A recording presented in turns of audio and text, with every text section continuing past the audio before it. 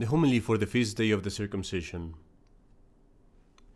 My dear friends, today we celebrate not the arrival of the new year, although we can certainly christen this celebration by uniting it to our Catholic holidays, but no, we rather celebrate the feast of the circumcision of our Lord, which falls also in the octave of Christmas.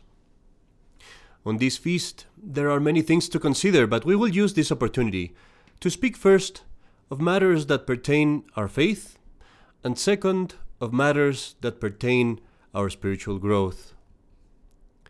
When it comes to the teachings of our faith, today we see our Lord Jesus Christ submitting himself to the painful rite of circumcision. Now, to those who might not know, circumcision was, to the Jewish people back then, a little bit like what baptism is for us. Baptism, of course, is much greater. Circumcision did not give all the great things that baptism gives. But still, it was the religious ceremony by which one would enter into the chosen people of God.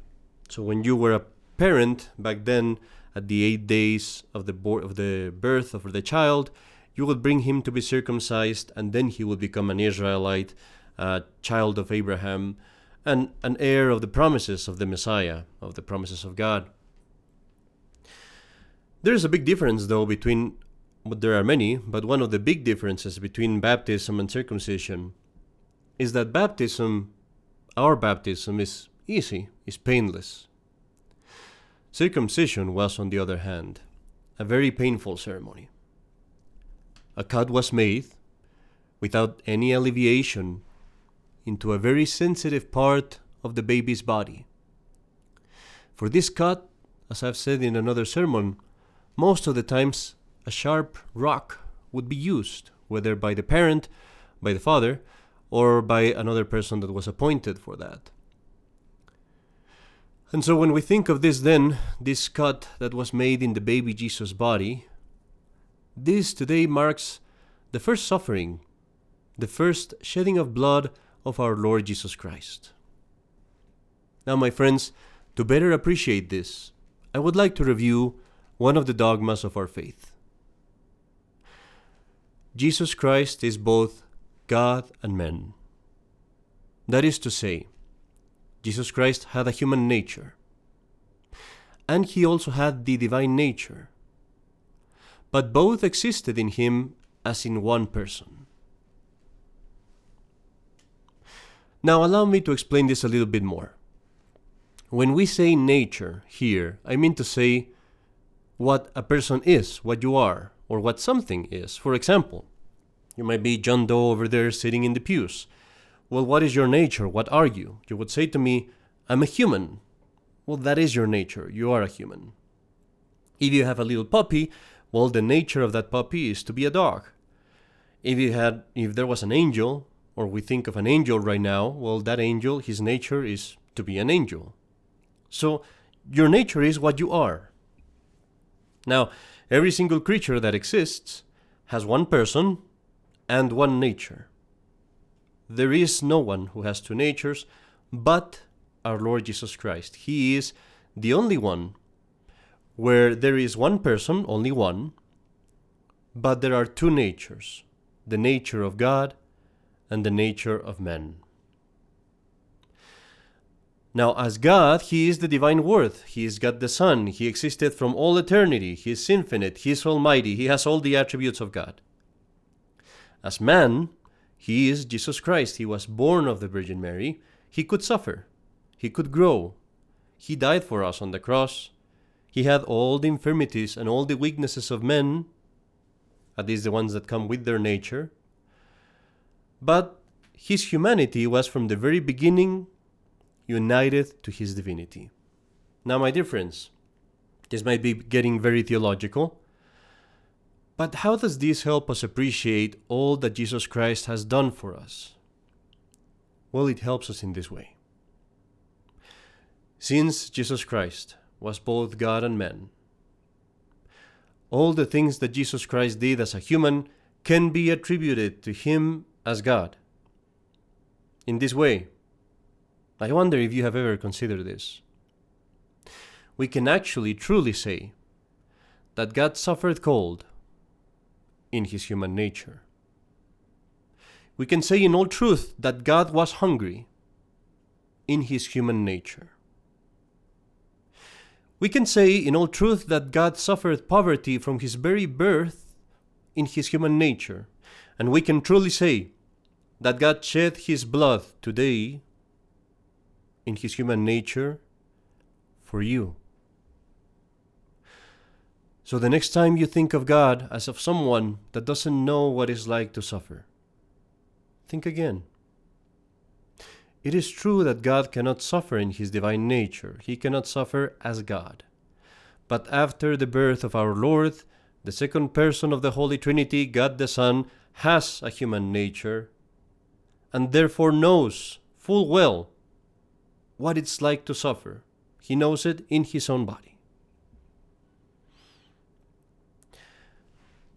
And to bring us to another beautiful point of this consideration, with all these things, we can also truly say that God was born of the Virgin Mary in his human nature. My dear friends, this feast day today, the Church would celebrate in the past as a feast day of the Virgin Mary and of our Lord. It was sort of a combined feast day, and the liturgy has some traces of it, because in some of the prayers, some of the texts of today's Mass, we see rather a praise of our Blessed Mother. It's very much aimed at our Blessed Mother, because today was a feast day for her in the past. And so it is fitting for us also to consider our Blessed Mother. And this is the great thing about her, that because of what I just said, we can say in all truth that the Virgin Mary gave birth to God in his human nature. And that's why we call her the Mother of God, because God was born of her. If you consider this, that the Virgin Mary is truly the Mother of God, that she gave birth to the human nature of God, that she breastfed God, that she took care of God, that she carried God in her arms, that she protected God, it becomes evident how contrary to the glory of God, how contrary to piety and devotion it is for those Protestants to refuse to give honor to the Mother of God. Because when they deny the honor and praise to the Mother of God, implicitly, they fall into an even bigger heresy. Because they say this woman is not worthy of honor by that mere act. They divide the natures of Christ. They don't give honor to the human nature of Christ united to the divine nature. They might not say it with their actions, but in practice that's what they're doing. They're saying, she's not worthy of honor. She's not the Mother of God. And by saying that, they are dividing the natures of Christ. They're saying there are two persons. They are saying basically, Jesus is not God. For us, on the contrary, who are in the light of truth, we know that Jesus Christ is truly God, and that Jesus Christ is truly the Son of Mary, and that therefore the Virgin Mary is truly the Mother of God, and for that reason alone, if there was nothing else, for that reason alone, she deserves all our praise, all our veneration, all the honor that we can give her. Now, my dear friends, to come to the practical and the moral part of our sermon today. Now, we in ourselves, we only have one nature, the human one. But we also resemble our Lord Jesus Christ, at least a little, because in our human nature, we do have two different parts, you could say, the spiritual one, which is our soul, and the material one, which is our body. My dear friends, our Lord Jesus Christ had two natures, but the human nature was always subject to the divinity. Whatever the divinity wanted, that's what the human nature did. The human body and soul of our Lord Jesus Christ were, you could say, docile instruments of his divine nature to work for the glory of God. Now, I don't mean to say that our Lord didn't have a reason or didn't have understanding, or even that he didn't have a will. He had a human will as well. But no, they were so docile to God that our Lord Jesus Christ, his human nature, was, as I said, almost just an instrument of the divine nature. And in the same way, my dear friends, in ourselves, our bodies should be instruments of our souls. Meaning my body should be subject, it should be obedient, it should be a slave of my soul. And everything in my life should be aimed at the benefit of my soul. My material part should be subject to my spiritual part. And so the priorities in my life should all be spiritual, not temporal. We take care of the temporal, of course, but it's always with submission to the spiritual part. This becomes more relevant today as we begin the new year, according to society. And we hear a lot about making resolutions, and people make resolutions to lose weight, people make resolutions to get more money, to get a better job, to find a husband or a wife, or who knows what else. We might have a few resolutions of our own, and that's good, but we should make our priority in the resolutions the spiritual side. What am I going to do to save my soul in this year? What am I going to do to get away from sin in this year? What am I going to do to love God more, to get rid of occasions of sin, to increase in virtue? My dear friends, let me give you an example. What will it be if all your concern is in the things of this material life? Imagine, for example, a person that rents a house. You have this wife and her husband, and they both rent an Airbnb in this town that they went to. They're going to get the house for 3 days, and it's pretty expensive. But it's just 3 days. And let's say that the wife comes into the house and the husband comes into the house, and then the wife picks up the phone and starts realizing, I want to buy this couch for this house. It's beautiful. Couch is going to be like $500, but it's going to be worth it. Hey, you know what? Look at the yard. We're going to buy this nice garden for the yard, and we're going to put all these rocks in here. We're going to buy a pool for the yard. And you know what? We should get a new flooring. So we're going to call the flooring guys for them to come. The husband would be like, well, what are you doing? You're spending thousands of dollars. We're going to spend 3 days in this house. The husband would say to her, and I'm sorry if I'm putting the example with the wife and the husband, but that kind of illustrates the point. The husband would say to her, you're crazy. We're only going to be here for a couple days. Why don't you spend all that time and effort and money in the house we're actually going to live at? Don't spend that money here. My friends, that's us. We're worrying about this Airbnb of our bodies, of our houses, of our lives here on this earth. We're worrying about this hotel where we're living only for a few hours, instead of worrying about that eternal house where we will live forever.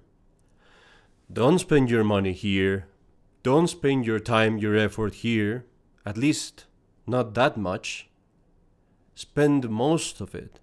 Prioritize there, where you're going to live for all eternity. So yes, as the year begins, do make resolutions, but make resolutions that are more spiritual. I'd like to suggest one for you. This is a resolution that will allow you to keep all the other resolutions.